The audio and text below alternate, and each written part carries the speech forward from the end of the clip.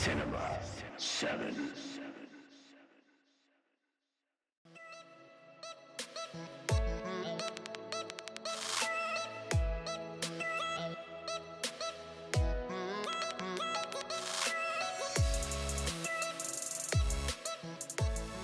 Hello and welcome to Cinema 7. I am your host, Chris Hawk. To my right of me is Mara Bakari. What is up, Chris Hawk? This is a Fire and Ice special. This is one of those episodes that we are without the John Kanoki. Yes, we are very sad, but we have to move on. Yeah, We just, John just keep calm, carry on. keep calm, carry on. John never got to see Blade Runner 2049, but He didn't have 3 hours. he didn't have. It's understandable. True. He'll be on later in the episode actually- to talk about our trip to New York Comic Con. Some secret stuff. You're right. Even Secret though it would stuff. be in the title. So, first things first, Mario, we recently teamed up with Audible. Tell us what we're doing there. If you go to audible.com/C7pod, you can sign up and get a free trial with audible.com. Like I said, that's C7pod. You could use the code and you get a free trial with them. And it's pretty cool. I have audible.com, or I have Audible, not audible.com. And I listen to a bunch of. Mario owns it. Mario owns I Audible.com, own it, guys. okay? I listen to a lot of audio dramas. That's what I really like. I'm trying to get more into the audio versions of books too, because I'm not a big reader. So I think that's gonna be my path through books is listening to the audio versions. But I listen to a lot of audio dramas. I just got one through Audible. It's a Audible original, Alien Out of the Shadows. I really dig it. It doesn't make sense in the timeline and stuff like that, but whatever, it's pretty cool. So yeah, audible.com/C7pod and use that code and you'll get a free trial. It's pretty cool. Yeah, if you're one of those people with a long commute in the morning and back home at the end of the day, this is perfect for you.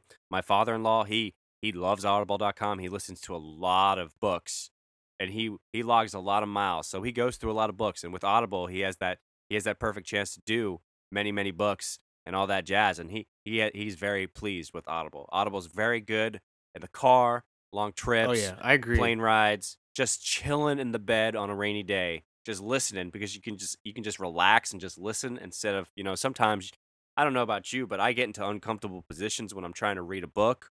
And this, you can just relax and lean back and you can actually close your eyes and just listen to the smooth voices of whoever's reading. Like maybe you want to listen to J.K. Rowling reading Harry Potter. Exactly. Because she did that. Or if you're a fan of That's- wrestling, there's Jim Ross's new book, Slobber Knocker. He Does he narrate yeah, it too? he does. So that's, Oh my god. that's gotta be my kind of cool. God. So hit up Audible, C7P. Is that what it is? C7 Pod. C7 Pod for your free trial of Audible. And definitely be sure to hit subscribe on iTunes. That way, episodes of Cinema 7 download right into your phone if you have an Apple product. And, rate us and review us on there as well. Do that. Give us 5 stars. And so we got some news today. Something dropped today, Mario. Something special did drop. Something special dropped, and we're about to go ham because I don't know if I've mentioned this verbally on the podcast, but I know I've told Mario and John this many times that so the Black Panther dropped. The new Black Panther trailer dropped. And I think I've said this to Mario a bunch of times that I'm more excited for the Black Panther movie than I am for any other Marvel movie out there, even Infinity War. Because I have high expectations for Infinity War, Mm-hmm. but Black Panther, man. Black Panther is important to so many different types of people that this movie looks so good because of this trailer. Talk to me about this trailer, Mario. Tell me how good it. I just watched it a few hours ago. I really like this trailer. I honestly, this might be surprising to a lot of people because I'm a big Star Wars fan, but I thought the Black Panther trailer was better than the Star Wars trailer. Oh. And we go over it on our Foreigner I episode. love that fast take. I love it. I love that quick take. We go over on our Foreigner episode. That I think it's very misleading on purpose that and we discussed that a little bit. But I think that's why I like it more, is just because it's straightforward. It's like, this is the Black Panther. He's gonna kick ass, and I think it looks. I agree. I'm more excited for it than Avengers: Infinity War. I'm not too high on Marvel like Chris Hawk is, or our friend Chris Poole over at Fireside Comics. But I am excited for Black Panther, and I agree. I'm because of this trailer, I'm probably way more excited for it than anything that Marvel's gonna put out in a little bit. All right, pick one thing from this trailer that blew you away. Uh, I'm kind of getting a whole Loki versus Thor vibe from Michael B. Jordan and Chad. What is it? Is it Chadwick Boseman. Chadwick Boseman? Uh, so Yeah.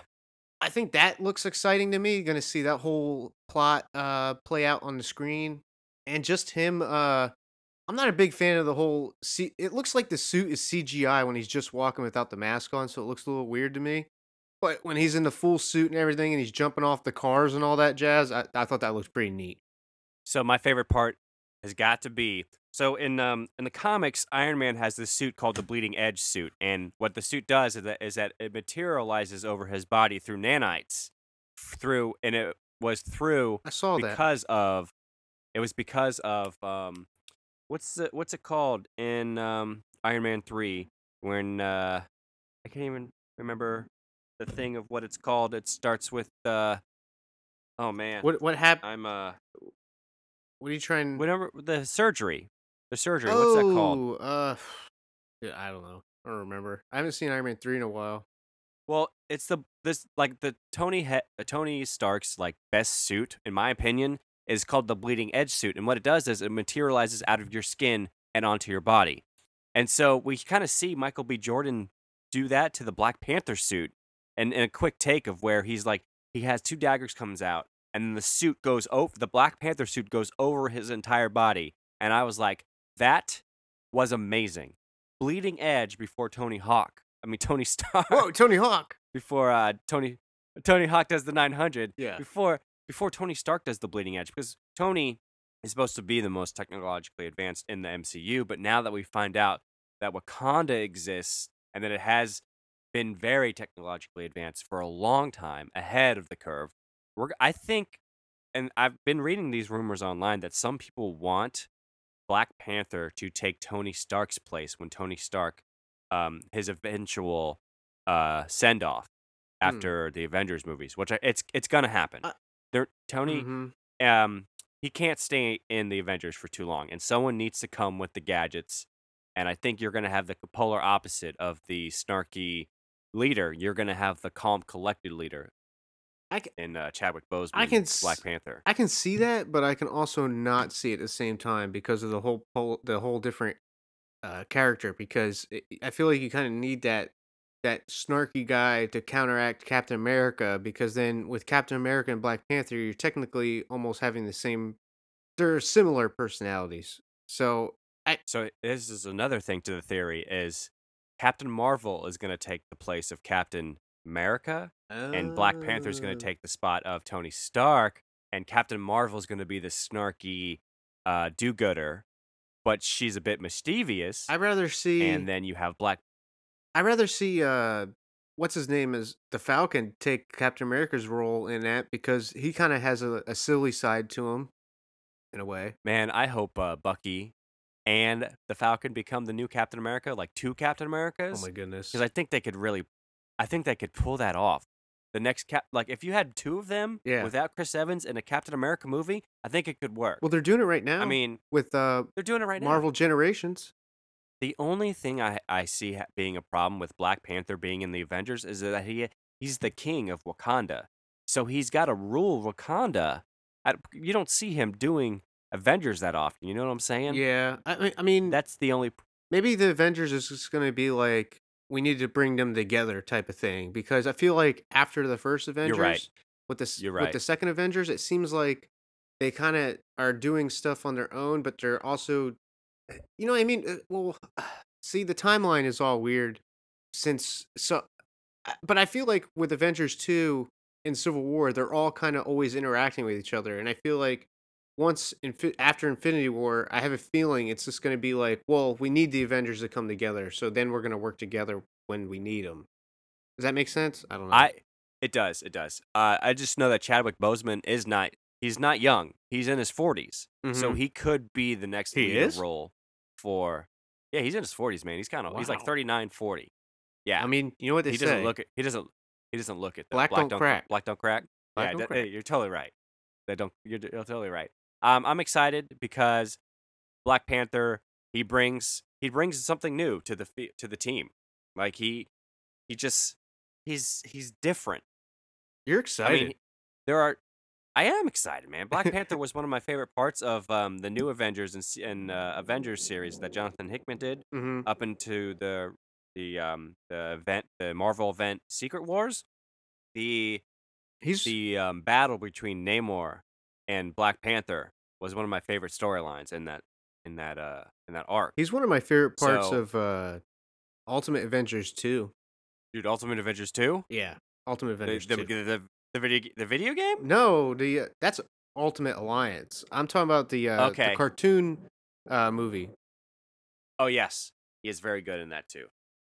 It's just he's a very underrepresented hero. You don't see him a lot. So him getting time, any time at all, is just I'm just glad Marvel did. That's all I have to say. They say his new comic is pretty good, but I just can't get into it because It's of I the heard it's art. very dry.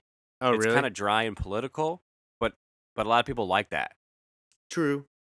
I just can't get into it because of the art. True. Everything's got to be. I'm an art guy when it comes to comic books. So if the art intrigues me first, then I feel like you got to have with comics. You got to match the art with the plot or the Yeah, theme, and sometimes the art doesn't there's always do definitely that.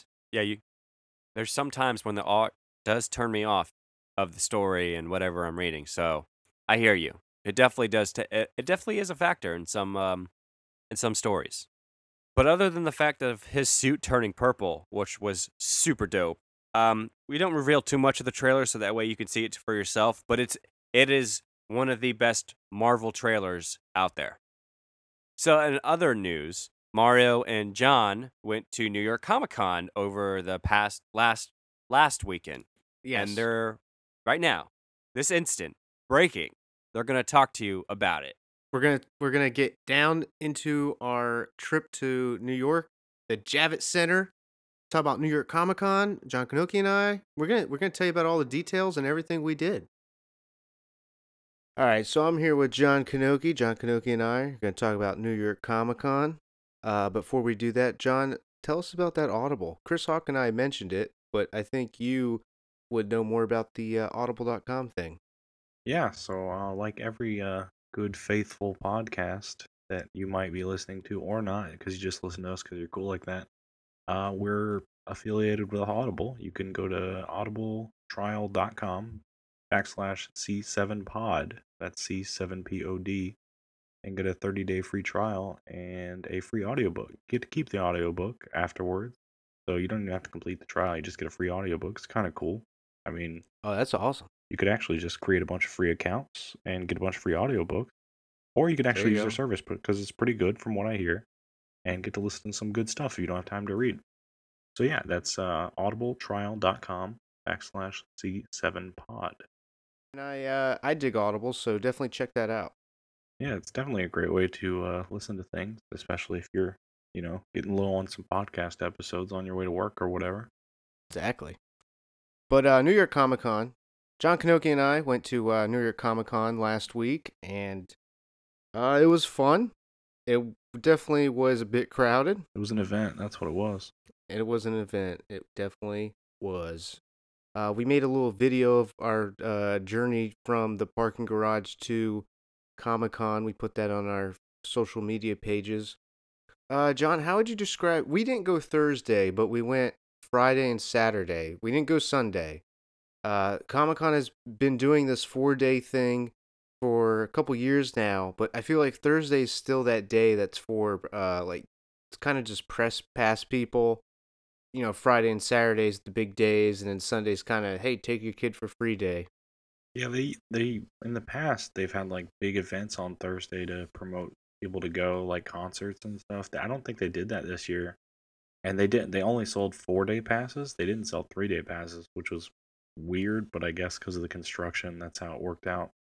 I only heard bad things about Sunday though, with the amount of free kids that got in. There was nowhere to walk, and we thought it was Really? crowded on the days we were there. Yeah, it was definitely packed. I mean, it was packed a couple times we went. I think the first year you and I went together, it wasn't too bad.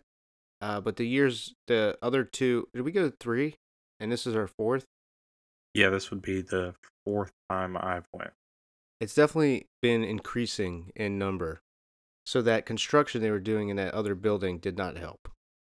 Yeah, I mean, they limited tickets that they sold this year, and I know they sold out Friday and Saturday, maybe Sunday. I think Thursday was iffy because they were pushing it on me up until the last minute. Like, I kept getting these emails like, "You're gonna miss out." Yeah, me too.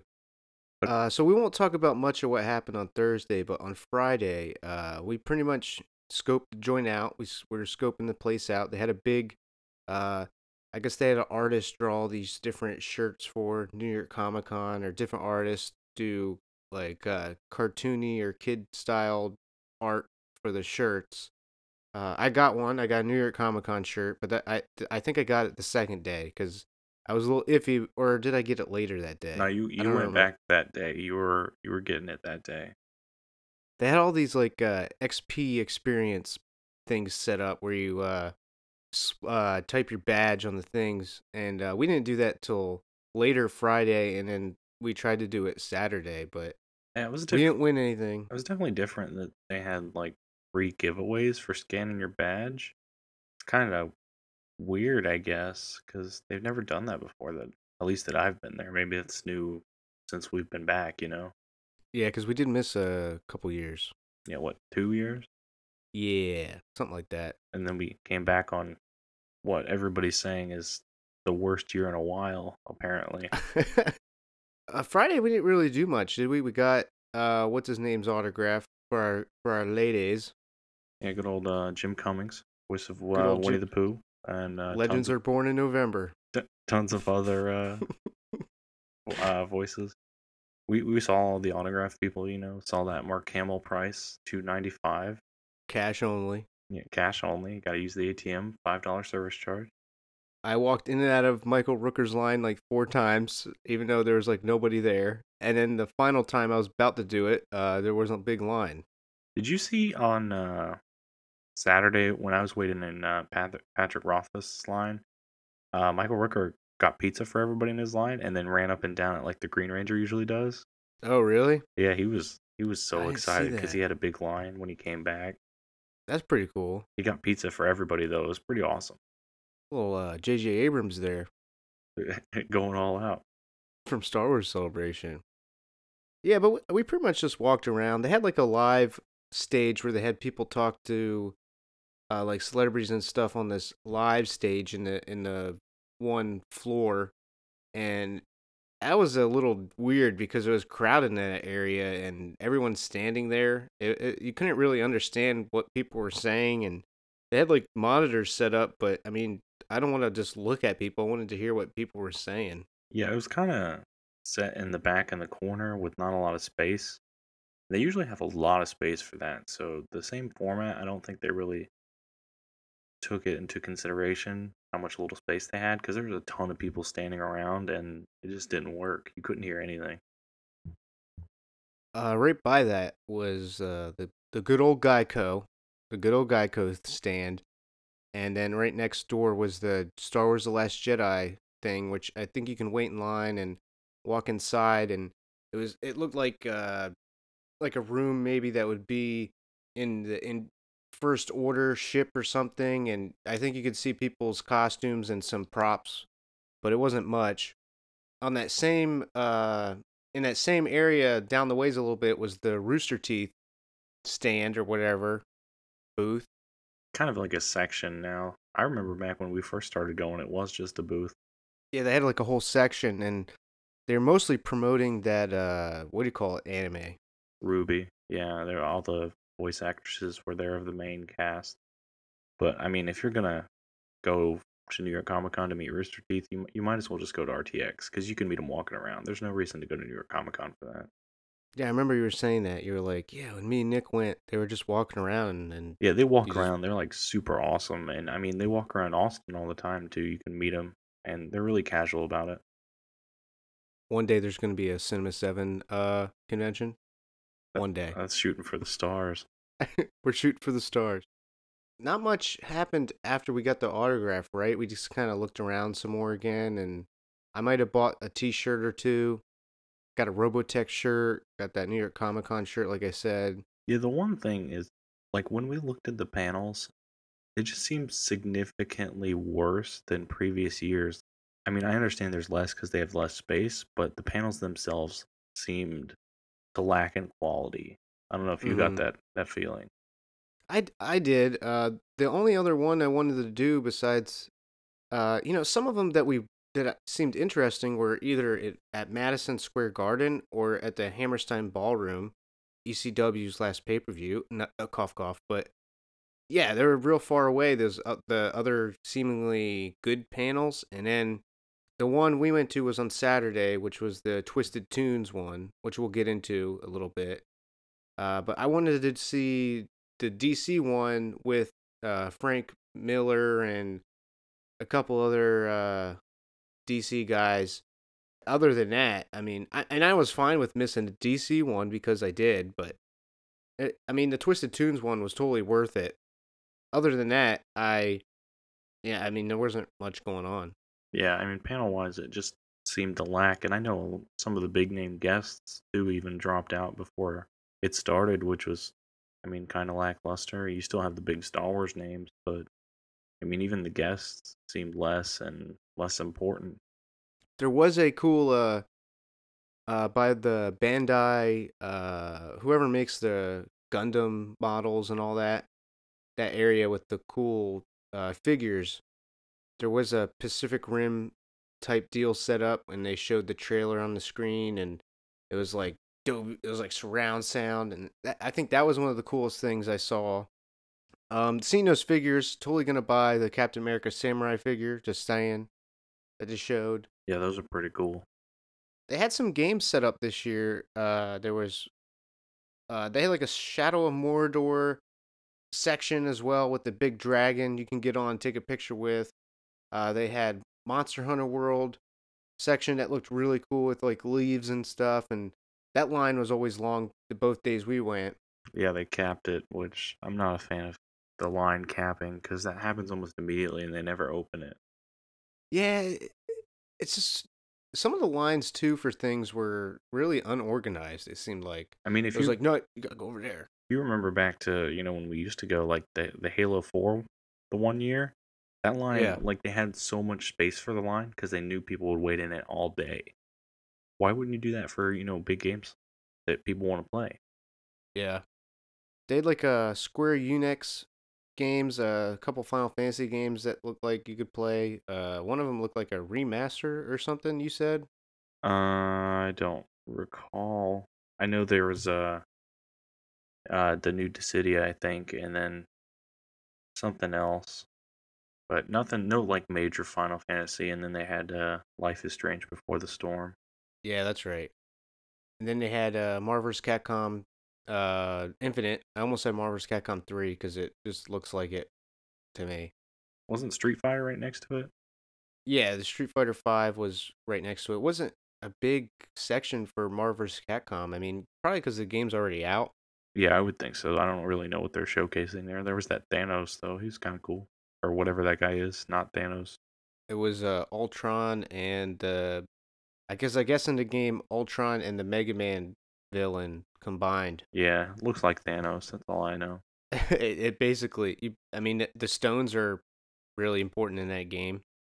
The Infinity Stones. We played that. What do you think of that game? It was all right. I mean, it's more and more like Street Fighter, so I really Yeah, don't need it.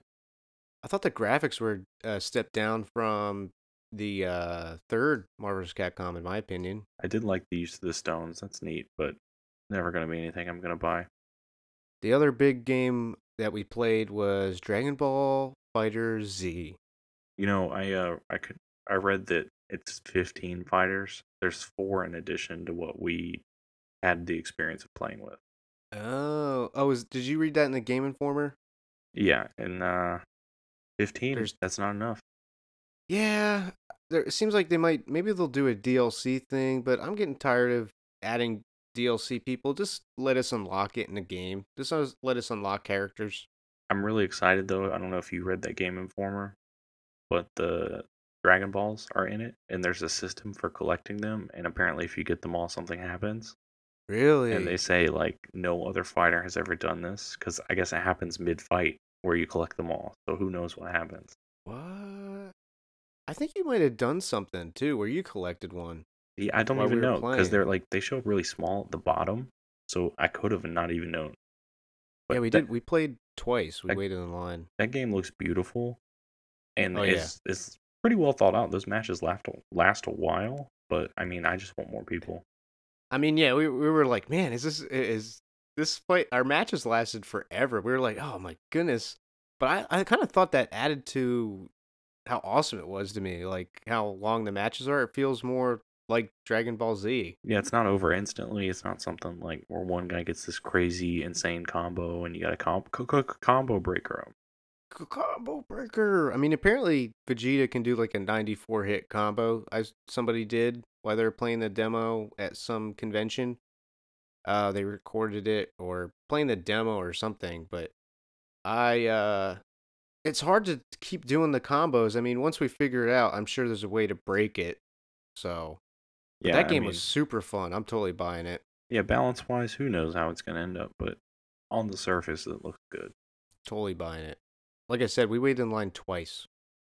They had a big boom booth that we walked around a little bit. I gave in and bought the Planet of the Apes Green Lantern comics because of all the covers. They were beautiful.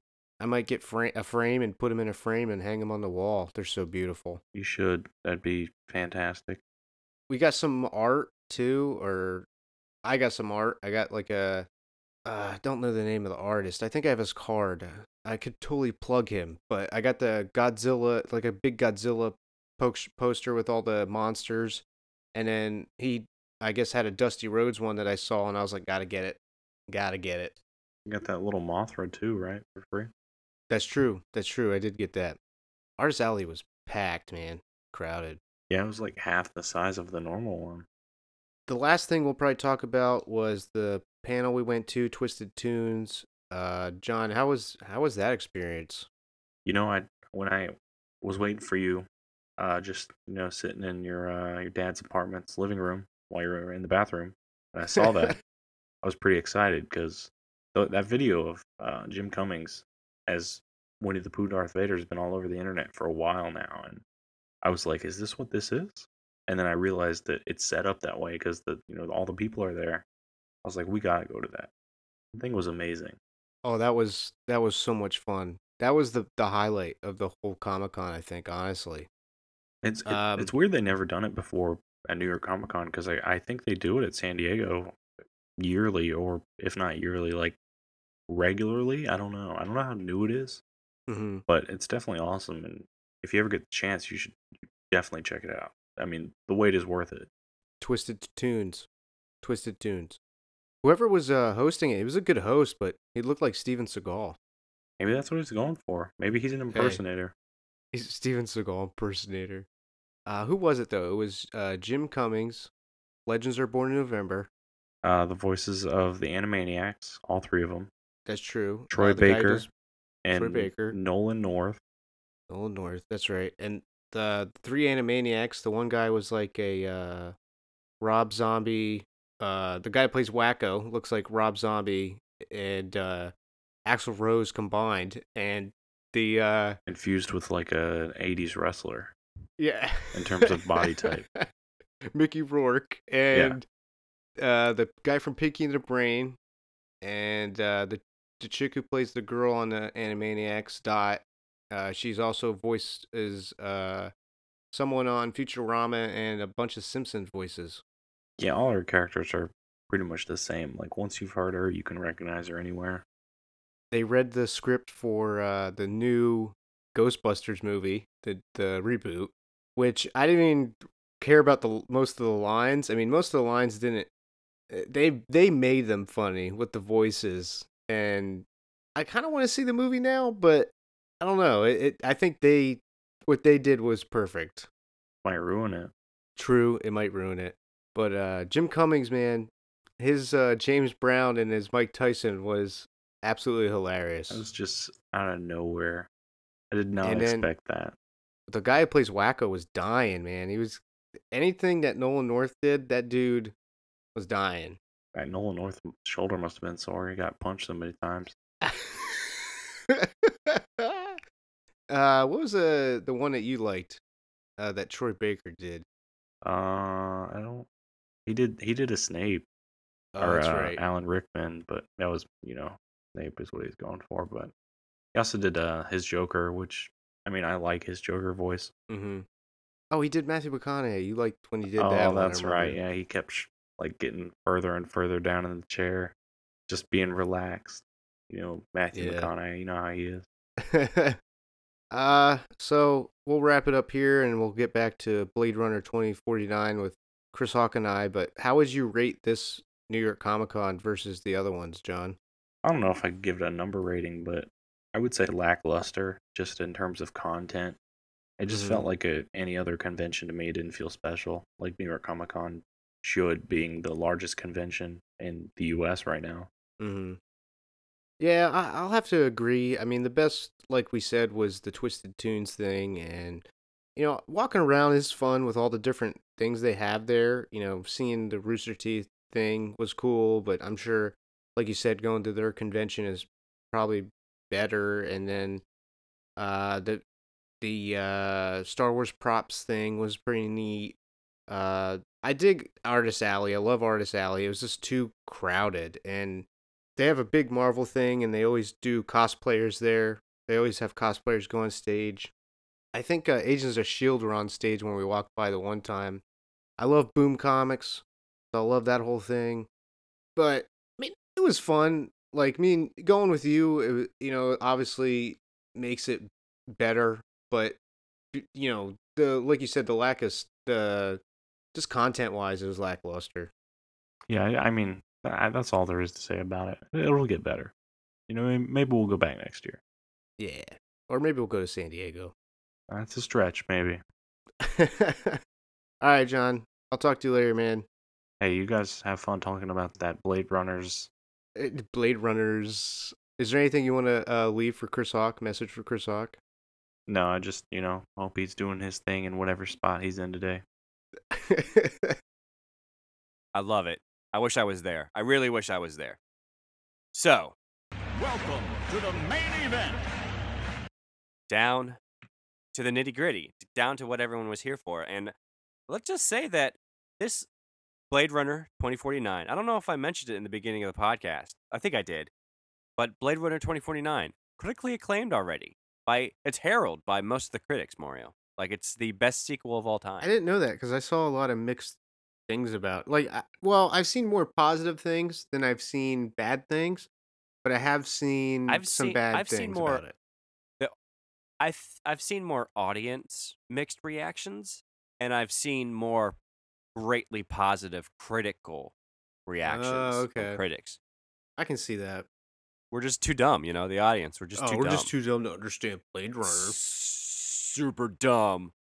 So we're gonna talk about Blade Runner OG for a little bit. Not too long, because we got a lot to get through. So Mario, you recently just watched Blade Runner through and through. Yes. I know it's a boring movie for you. What? 'Cause it's not for everyone. Absolutely. How did you feel after you watched that movie? Well, the first time I tried to watch it, we talked about this a long time ago, Hawk, was I was watching the one with the narration, and I kind of fell asleep watching that one, not gonna lie.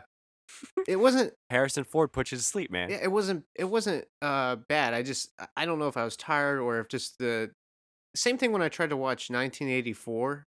You ever try to watch that movie? Yeah, it's very boring. Yeah, I fell asleep instantly.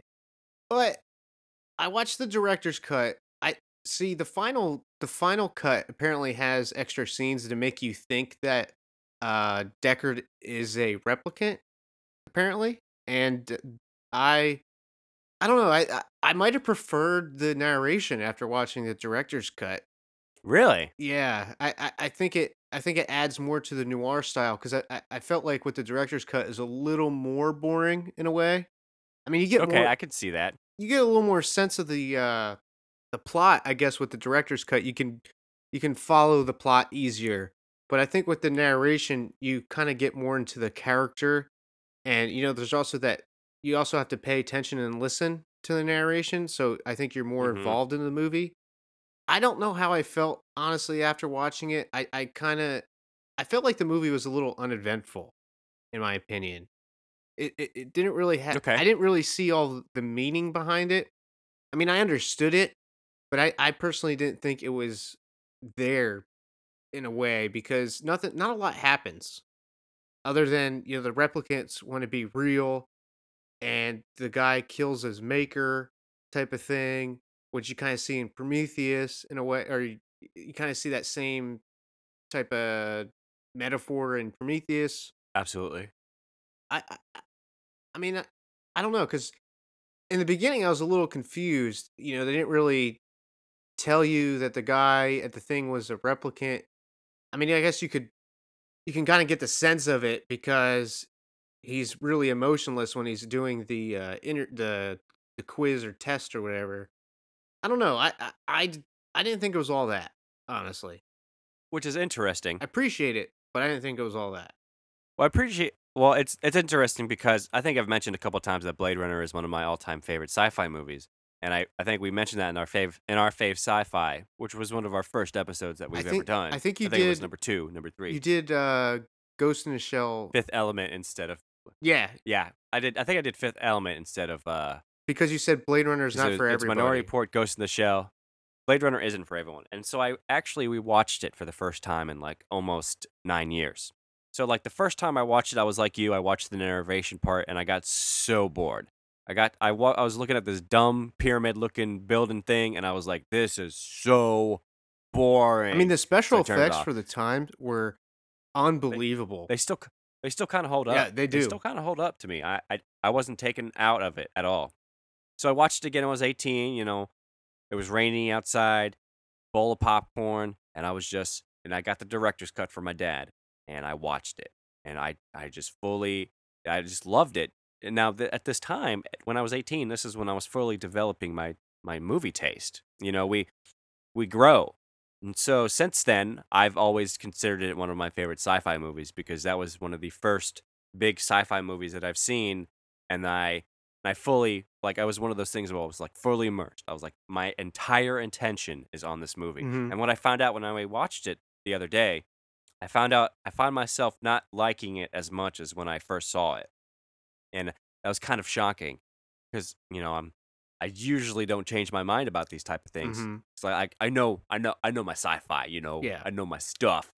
And I don't think it's because it was got worse over time. I just think that there's been so many more good sci-fi movies that have come out since then that have changed my mind about sci-fi that makes Blade Runner not one of my favorites anymore. So Blade Runner is not my favorite anymore, but Blade Runner still holds a special place in my sci-fi mind, my sci-fi ladder Yeah. of sci-fi movies. And it's when we talk about sequels, you usually know when a movie deserves a sequel because not everything's explained. Yeah. It They're didn't need kind a of. sequel, honestly. I'm under the impression that it didn't not need a sequel, and it did need a sequel at the same time. Where it didn't bother me that they were making a sequel. Yeah. It's just that couldn't Dennis Villeneuve done something different? That's what I'm saying. Like, is this a story that he really wanted to tell, or is this a movie that he wanted to show, or could he have done something different? Because I think I Well, how much did honestly Ridley Scott I how much was he involved in the script? he was involved. He actually was involved. Ridley Scott I think has some aspects of the screenplay involved for Hmm. Blade Runner 2049. No. Blade he was a producer. Ridley Scott his company was a producer on Blade Runner 2049. You know what's weird is I guess we'll talk about it once we get into Blade Runner 2049, unless you don't mind if I mention it now. Let's do it. Let's get right into it Uh, because we kind of went over Blade Runner. I, it's weird because in the first one, I personally feel like Harrison Ford's character Deckard, he's not really. that important to the universe other than being a Blade Runner. And I feel like The best Blade Runner, okay, he's the best. right? He's the best. He's the He's the best. he's the But best. I feel like the story is more for the replicants. So I feel like he becomes the protagonist based solely on his job title, not because of who he is as a person. You know what I mean? So I didn't feel like he was very meaningful to what the story was. And it's weird that in the second one, in my opinion, they make him very meaningful to the universe.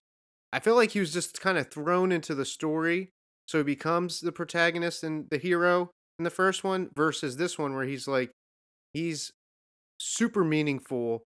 Do you know what I'm trying to say? How do you feel about him almost being the bat? Like, I'm pretty sure like we're supposed to root for the replicants in Blade Runner because they're trying to just be human. And what and like something like I would say what I don't think we're gonna get. I don't want to define human yet because that's for our question at the end. But one of the things about being a replicant is that they have a limited life cycle, and what they're trying to do is prolong it, and that's pretty human, trying to prolong your life. Yeah. And Deckard is the one that ends them prematurely. So I think we're supposed to relate to the replicants, and we're supposed to think Deckard's a bad guy. So I automatically assume like I want Deckard to do good because I mean obviously he's the main character, but at the same time I want the replicants to live because honestly they just want to survive. They were slaves, they just want to survive. Yeah. So I'm kind of in a mixed up position where Deckard is a bad guy, becomes a good guy at the end, and then in Blade Runner 2049 we get the last hour with him, and we're supposed to feel that he has missed. Okay, we're going into super. When me and Mario do Fire and Ice, we just throw everything out the window. We don't Yeah. even care. Super There's no general spoilers thoughts from the anymore. get-go. Yeah, there's no general thoughts anymore. So get used to it, buckos. Buckos. So Harrison Ford has a daughter. He had a daughter with Sean Young's character's Rachel. Rachel was one of the last replicants made by Tyrell Corporation that somehow had the ability to procreate. We find all this out in the movie.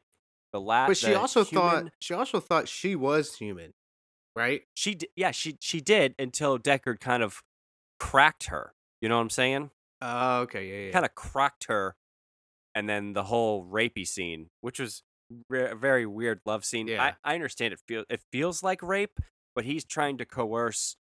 Uh-huh. It's I don't want to defend that scene. I don't. Yeah, just It's a very it's weird.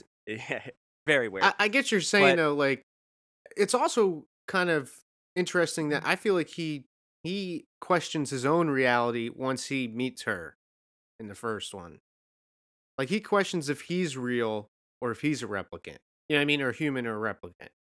and that's good because that ambiguousness is good for the movies because really in Blade Runner 2049 you really never get a lock on whether he's a replicant or a human again, and I think they left that like that on purpose, which is why I didn't like when Ridley Scott came out and said, "Oh yeah, Deckard is definitely a replicant." I was like, "Come on, dude, that's not cool." It's better when it's left to the audience's choice. Exactly. Like when you have that good discussion point about a movie and it brings up fiery debates and it's good debates. That's good for a movie. That's how it becomes a cult hit. And I think Ridley Scott needs to be taken away from all his movies because Exactly. we're not talking about Ridley Scott because we could go on forever. Next Alien, So we'll talk about when Ridley we Scott. find yeah, when we find out that Deckard has a daughter, the long lost daughter that they had to get rid of before she would be destroyed because she's an anomaly, we're supposed to feel a some type of longing for. We're supposed to feel the longing that Deckard has for his daughter, and I don't feel that at all. We're supposed to feel good Well, first when you he don't know. reunites. This is some of my favorite parts of the movie is how they kind of make you think that maybe there's twins or the whole thing of him discovering the child and you making you think that he's the child. I love that whole aspect of this movie. But of Ryan Gosling being the child, yeah, I think and then him not being the child. I like that. I like that whole aspect. I love that's some of my favorite stuff about this movie. Would you have rathered him been the child? Honestly, I, I kind of like the way they. Well, probably yeah, because there was so much buildup of him finding out, and you only meet the daughter. Well, you don't find out she's a daughter until later into the movie, but because there's like that whole the whole two children thing with the same uh Yeah, yeah, yeah. DNA or whatever, and But did you care when Harrison Ford reunited with his daughter? Honestly, not really. Like I was about. no, I did. I didn't I was either. about to I didn't say either. like she's hardly in the movie. You only meet her once, so you don't really get the sense that there could like you know what I mean. Like you're not guessing the entire movie. Like oh she's the daughter. It's just like at the end you're like oh my god she's the daughter. I only met her one time in the movie. Still, she is one of my favorite characters in the entire movie.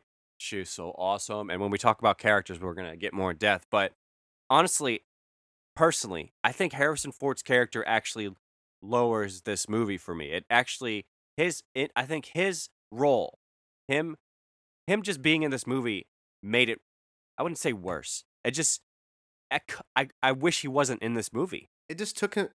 For me, I was wondering if he was ever going to be in the movie because of how long it took for him to get into the movie. It's like 2 hours into the movie, there's Harrison Ford, and I'm like, it's about time. I was waiting to see his character.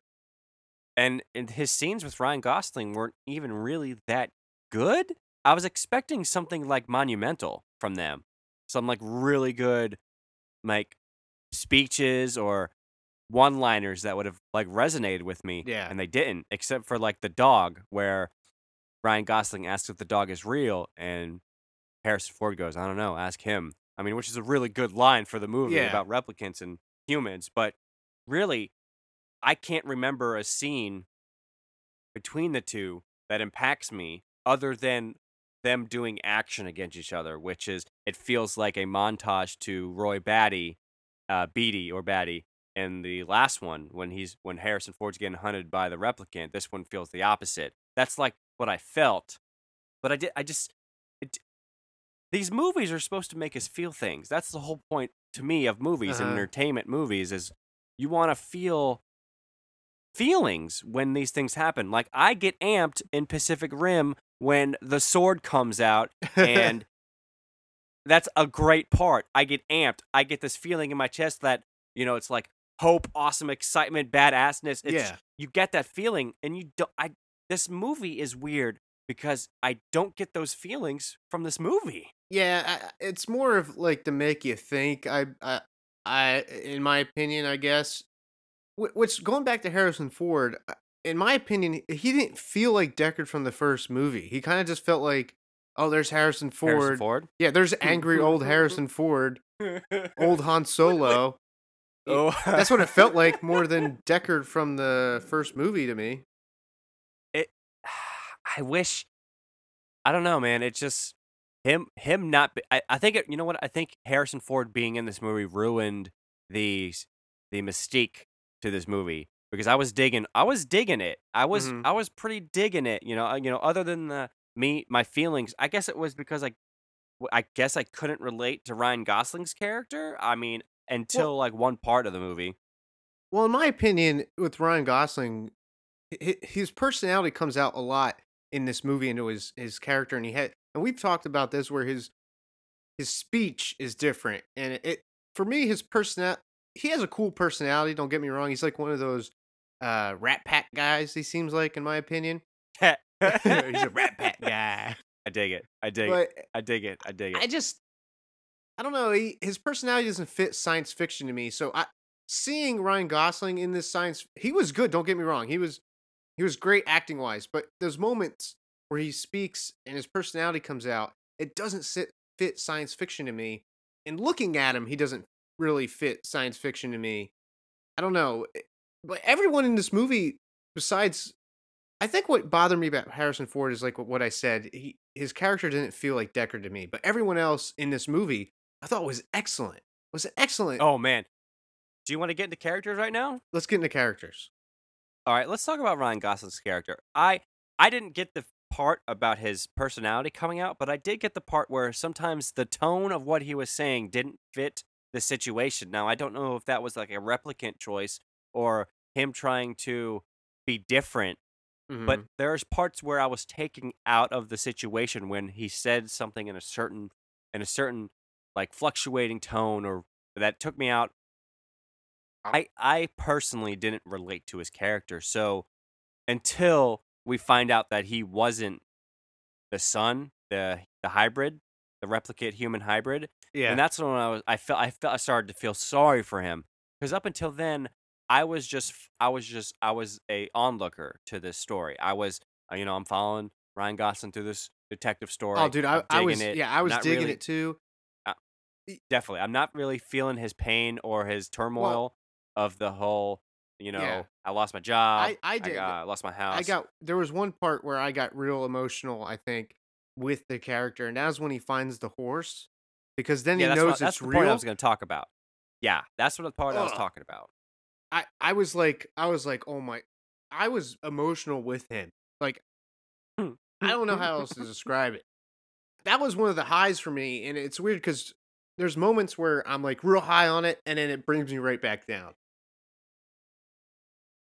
Yeah, definitely. The peaks and valleys to this film are very vast. I would say my favorite scene of Ryan's was at the end when he's on the steps. And spoilers, super spoilers, he's dying and it's But snowing. you don't. And well, I think he's dying. It looks like he's dying, and it's the Tears in the Rain song from the first one, and it's a pretty powerful scene. I'm not gonna lie, and I think it's a very fitting end for his character. And I think Mhm. for his arc, it's pretty phenomenal. That's one of the few things well, not one of the few things, but that's one of my ups for this movie. What's another character you liked? Let's get to my favorite character, the hologram, Joy. Uh, I felt she was a good companion for Ryan Gosling. She's one of those. It's like every detective needs his gumshoe, Mhm. and I was like, she's dope. She's super dope. When I first when we first introduced to her, I thought that she was in Ryan's head, and I was like, "What is going on?" And then she comes through the kitchen with the plate and all Yeah. that, It's a little and weird I at was just first. it is very weird, and I think it took me a little bit to get used to it, but I was I was in it, man. When I found out she was a hologram and she was his wife, Yeah. and I was dude, I was in it. I was like, this is the best. Like I was like, this is sci-fi right here. I love this stuff. This is It's awesome. weird because And then he's supposed to be, because the new replicants are supposed to be kind of, I don't know, to me, when I read the thing about the new replicants, they're supposed to be emotionless, and they're supposed to I just think follow they're supposed. orders, Yeah, but yeah, yeah, yeah, yeah. he has his own apartment, he has his own wife, so it was weird to see this replicant have this hologram wife to me at first. But the more it goes on, I do get more used to it, and I get more into it, because it is a cool little thing to have that And I sidekick. love how, yeah. And I think that one of the best things about this movie is they never explain the technology in this movie, Yeah. and that's what I like about the first Blade Runner also. And so my favorite scene with her is the love scene with her and Ryan Gosling, and I think it's one of the best scenes in the movie. It's very touching.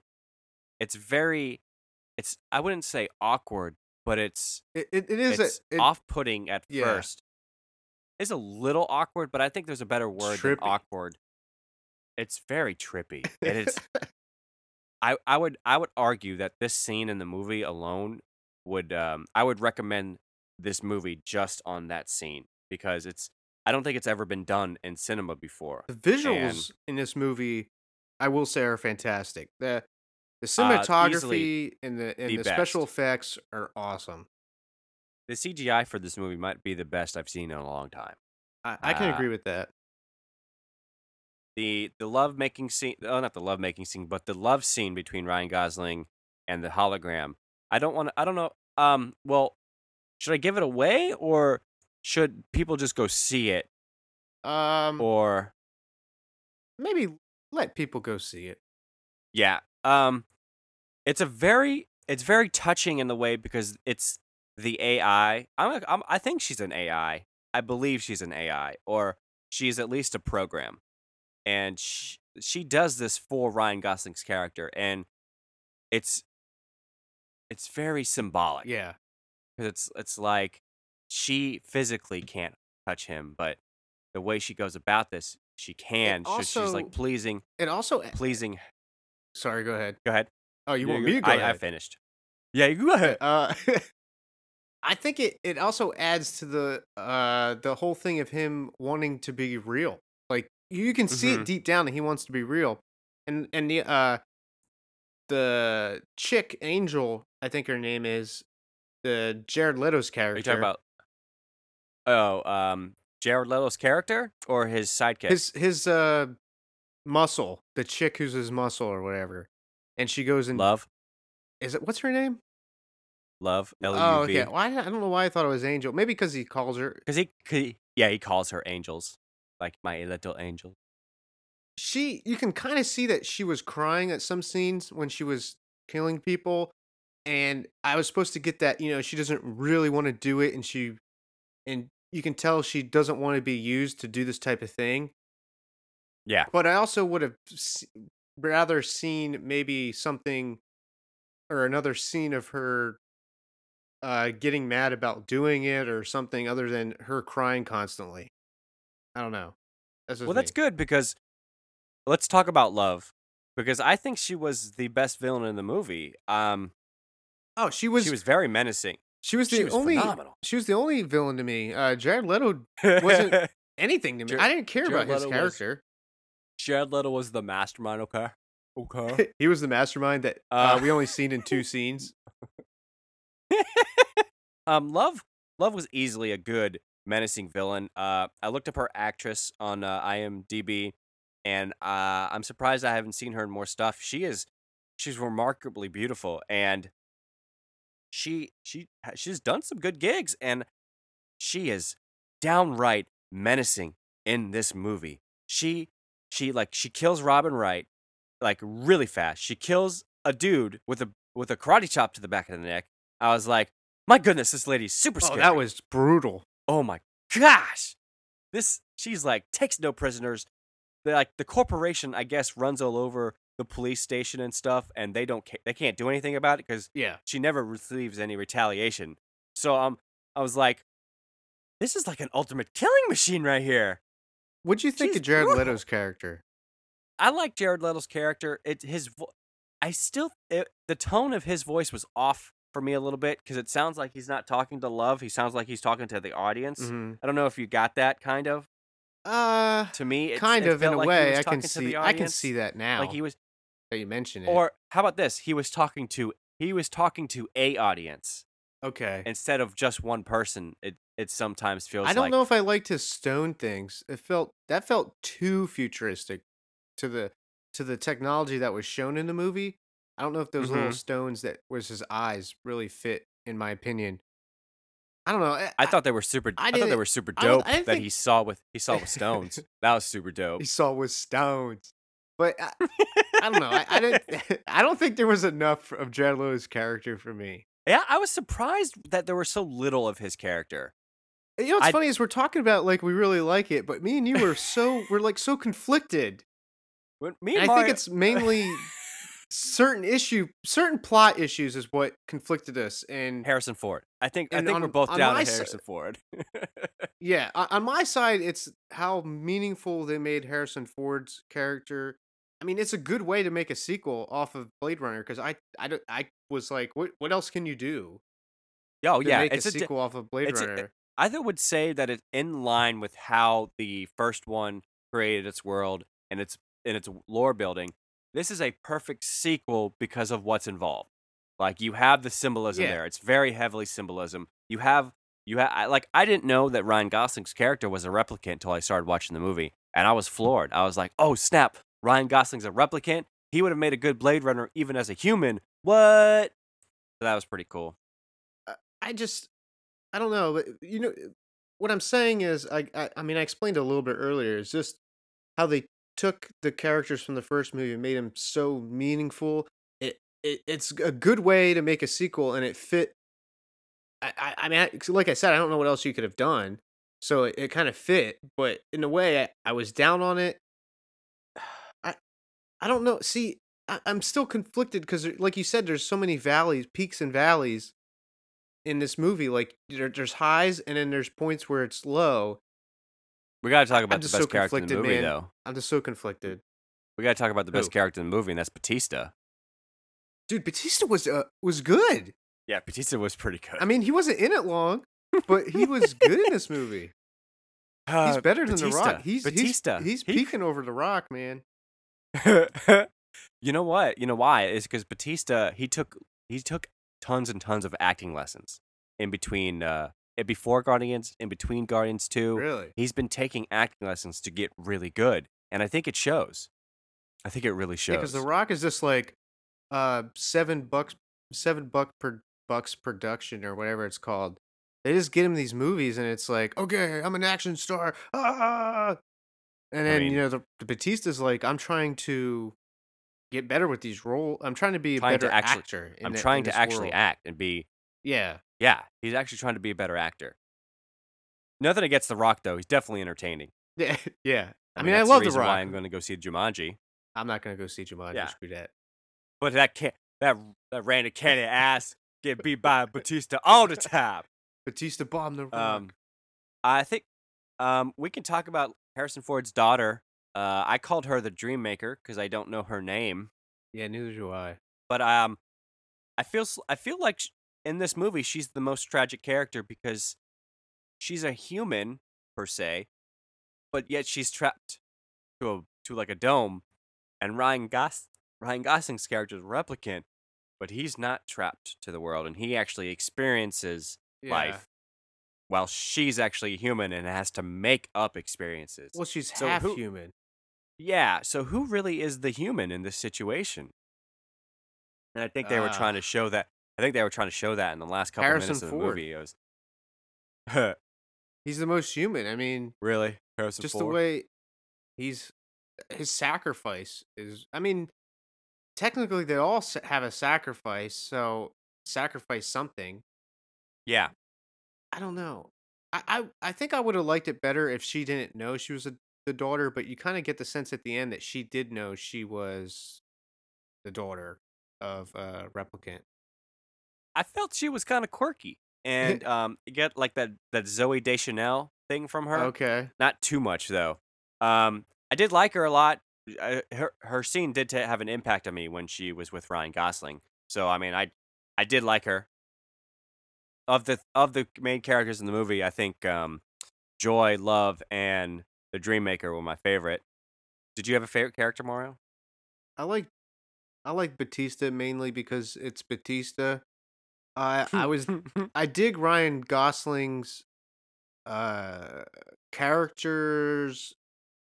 I don't dig Ryan Gosling in the role, but I like the character in the sense of his story in the movie and where he comes from and where he gets to, because you can see him fighting, wanting to be just that slave replicant, but he's holding it back Do you think to he made?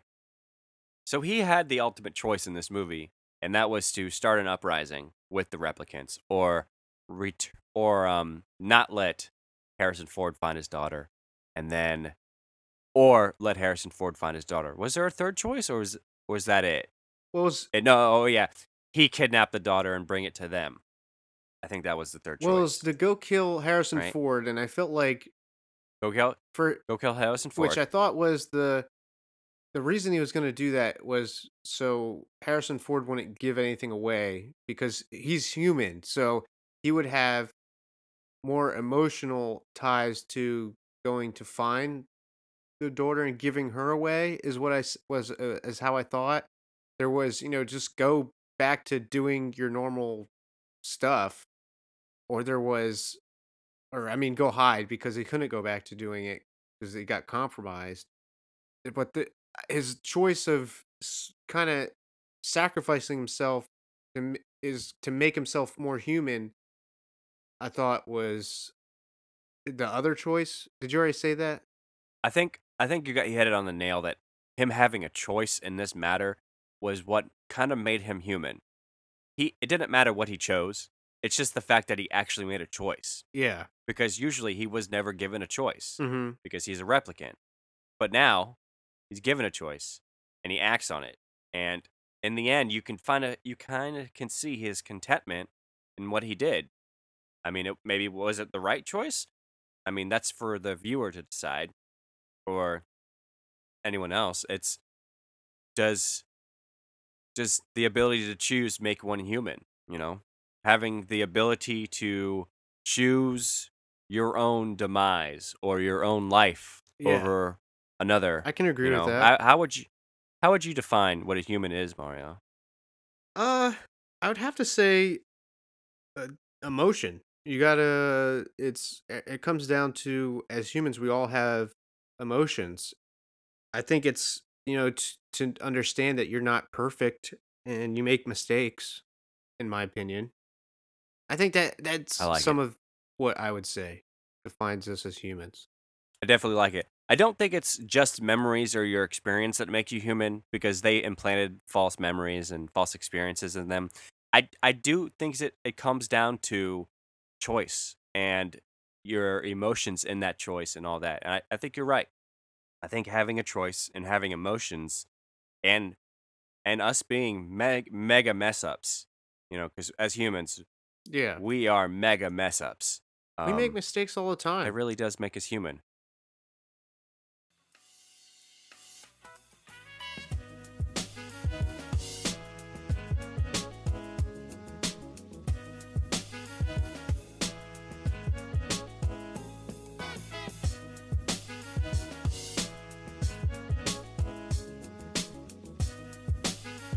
So Mario, if you don't have anything else to talk to, I think we talked a bunch about this movie. Oh Do you yeah. want to go ahead and grades, or you got anything else? Uh, no, let's go Anything you over. wanted to hit on? Do you have anything you wanted to hit on that you? I mean, I think I already talked about some of the things that I didn't like mostly. I mean, the peaks. Definitely one of them was when Ryan Gosling ran through the wall. I thought that was awesome. That was the best part of the movie to me. I think actually talking through this review, I think I finally decided whether or not I like this movie yet, and I, you're gonna find out in the Similarity Rubicon.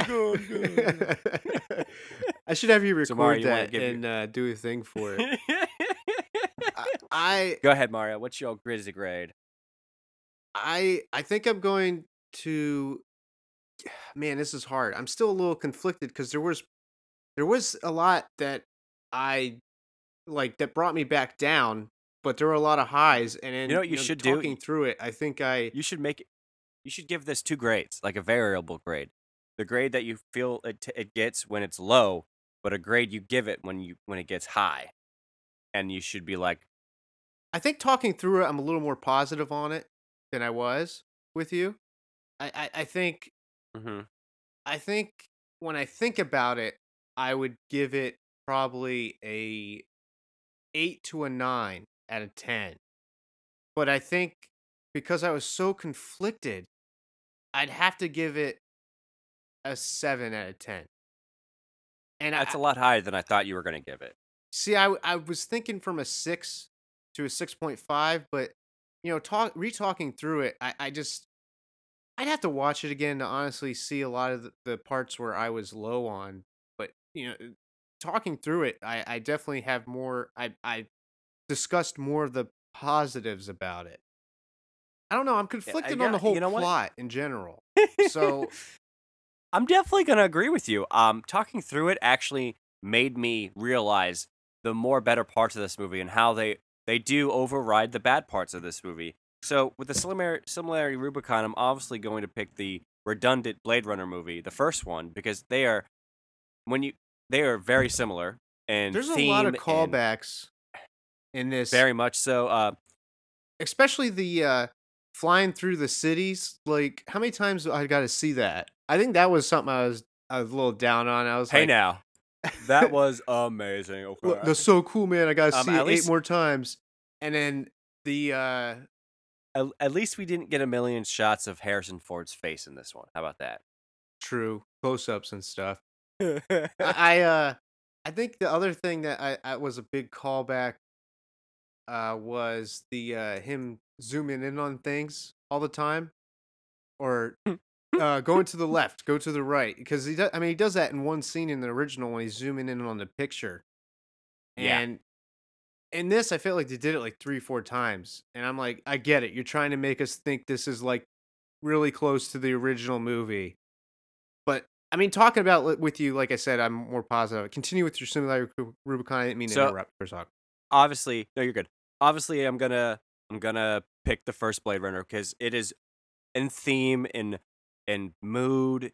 I mean, I would argue to say that this movie needs to be seen on a rainy day. Also, it needs to be seen when you're in that mood where is what does it mean really mean to be human? And this movie could kind of show you. And the other two movies I picked was I get a I get kind of this movie was kind of bad, but Terminator Salvation in the terms of how the future is viewed, and in the Blade Runner series, the future is kind of viewed negatively, and in just like in Terminator, the future is negative. So it's kind of more bad than good, and I got this real heavy sadness from this movie because you know I don't want the future to be like this. Or I don't want our future to be like that. So we got to start now to make I sure got a that doesn't big happen. I got a big Terminator vibe too, mostly from the whole child thing in the picture, John Connor, and I think you can like Terminator Salvation. I think you can relate John Connor with Ryan Gosling's character. Absolutely, and of course the robots, Yeah, the similarity. And then for the final one, I got a Minority Report type of vibe. I can see that. So, and of course, Minority Report is one of my favorite movies. I did. In Minority Report, they don't really explain how the science works either, and I dig that and how they did that in 2049. I did want to mention, and I forgot to mention this. Coruscant in episode 1 and episode 2. I think you see a little Coruscant in episode 3. I got a heavy like when I watched the first Blade Runner, I got a heavy Star Wars vibe that maybe George Lucas was a little influenced by Blade Runner when he made Mm-hmm. Coruscant. Kind of got a little I Blade Runner I vibe could definitely thinking about Coruscant. yeah, I definitely could see that. How cramped it's supposed to be, how polluted, and Flying how cars. flying cars. Fifth So, Element has something like that too. yeah, man, New York City is shitty. Overall, after talking through it with Mario, I gotta say I came out looking more positively with this movie. This movie is not for everyone by no means. This movie is very long, and it can be dry. There is not a ton of action. It's long. It's very, very, very character driven, and in the fact that it's a journey for the characters themselves. Some of it could be confusing. Some of it you can't understand. I know I was taken out because of the dialect of one of the characters because I couldn't stop focusing on her saying the word Deckard, which sounded really cool coming out of her mouth. But I wasn't Deckard. paying attention. Deckard. I wasn't Deckard. paying attention to anything else she was saying. Talking about the one But replicant. overall, the run replicant leader, Yeah. Deckard. This Deckard. movie, this movie surprised me how much how long it took for me to know whether or not I enjoyed it. And I would say the positives definitely I'm still overlook the conflicted. negatives. I mean, I'm probably there's going to be a new spot on our countdown at the end of the year of movies I just don't know where the hell it goes, and it's going to be Blade Runner 2049. Um, Welcome to Limbo. Welcome to Limbo. That's a good one. We should do it. Yeah. And it's got to be it's Limbo. The Limbo spot is for movies that could go anywhere in your top 10 and you just don't know where. Or it That's could what be in your letdowns. it could be in your letdowns or your top 10. It could be anywhere in your top 10s, but that Blade Runner 2049 is I would I wouldn't consider it a masterpiece, but it definitely is a movie that is going to make you think. It's long, so you better be prepared to watch this movie. So don't go in tired thinking you're going to finish this movie. You're not, because I almost fell asleep during this movie. I will not lie. I finally figured out how I can describe the plot. How? I when I think about the plot, I love the story. I love the storytelling, but some of the beats weren't there. And I it's guess. got to be the beat at the end with Harrison Ford meeting his daughter, because that's the only beat that I don't care about. Because we don't get the chance to stay with, because if you're going into this movie and you don't know Blade Runner 1, you don't you shouldn't care about Harrison Ford's character reuniting with his daughter, because it's just not there enough. There's not enough time for the audience to make a cohesive Yeah. bond with Harrison Ford, and it's just not there. And I would say that is the biggest problem with this movie to me. I wanted the end, maybe unless the whole point of this movie is to feel empty in the end, because I definitely felt kind of empty at the end when I saw this movie, because I still don't know emotionally how I feel at this Well, movie. But in movie wise, entertainment wise, this movie did entertain me. But trying to relate it to my feelings, it's very hard, because yeah. I couldn't relate to it, because I would never give up my daughter no matter what. So Harrison Ford, go screw yourself. I don't even care who you are. I just, even if she was see, he's still the bad guy. if I don't care if she was a mutant.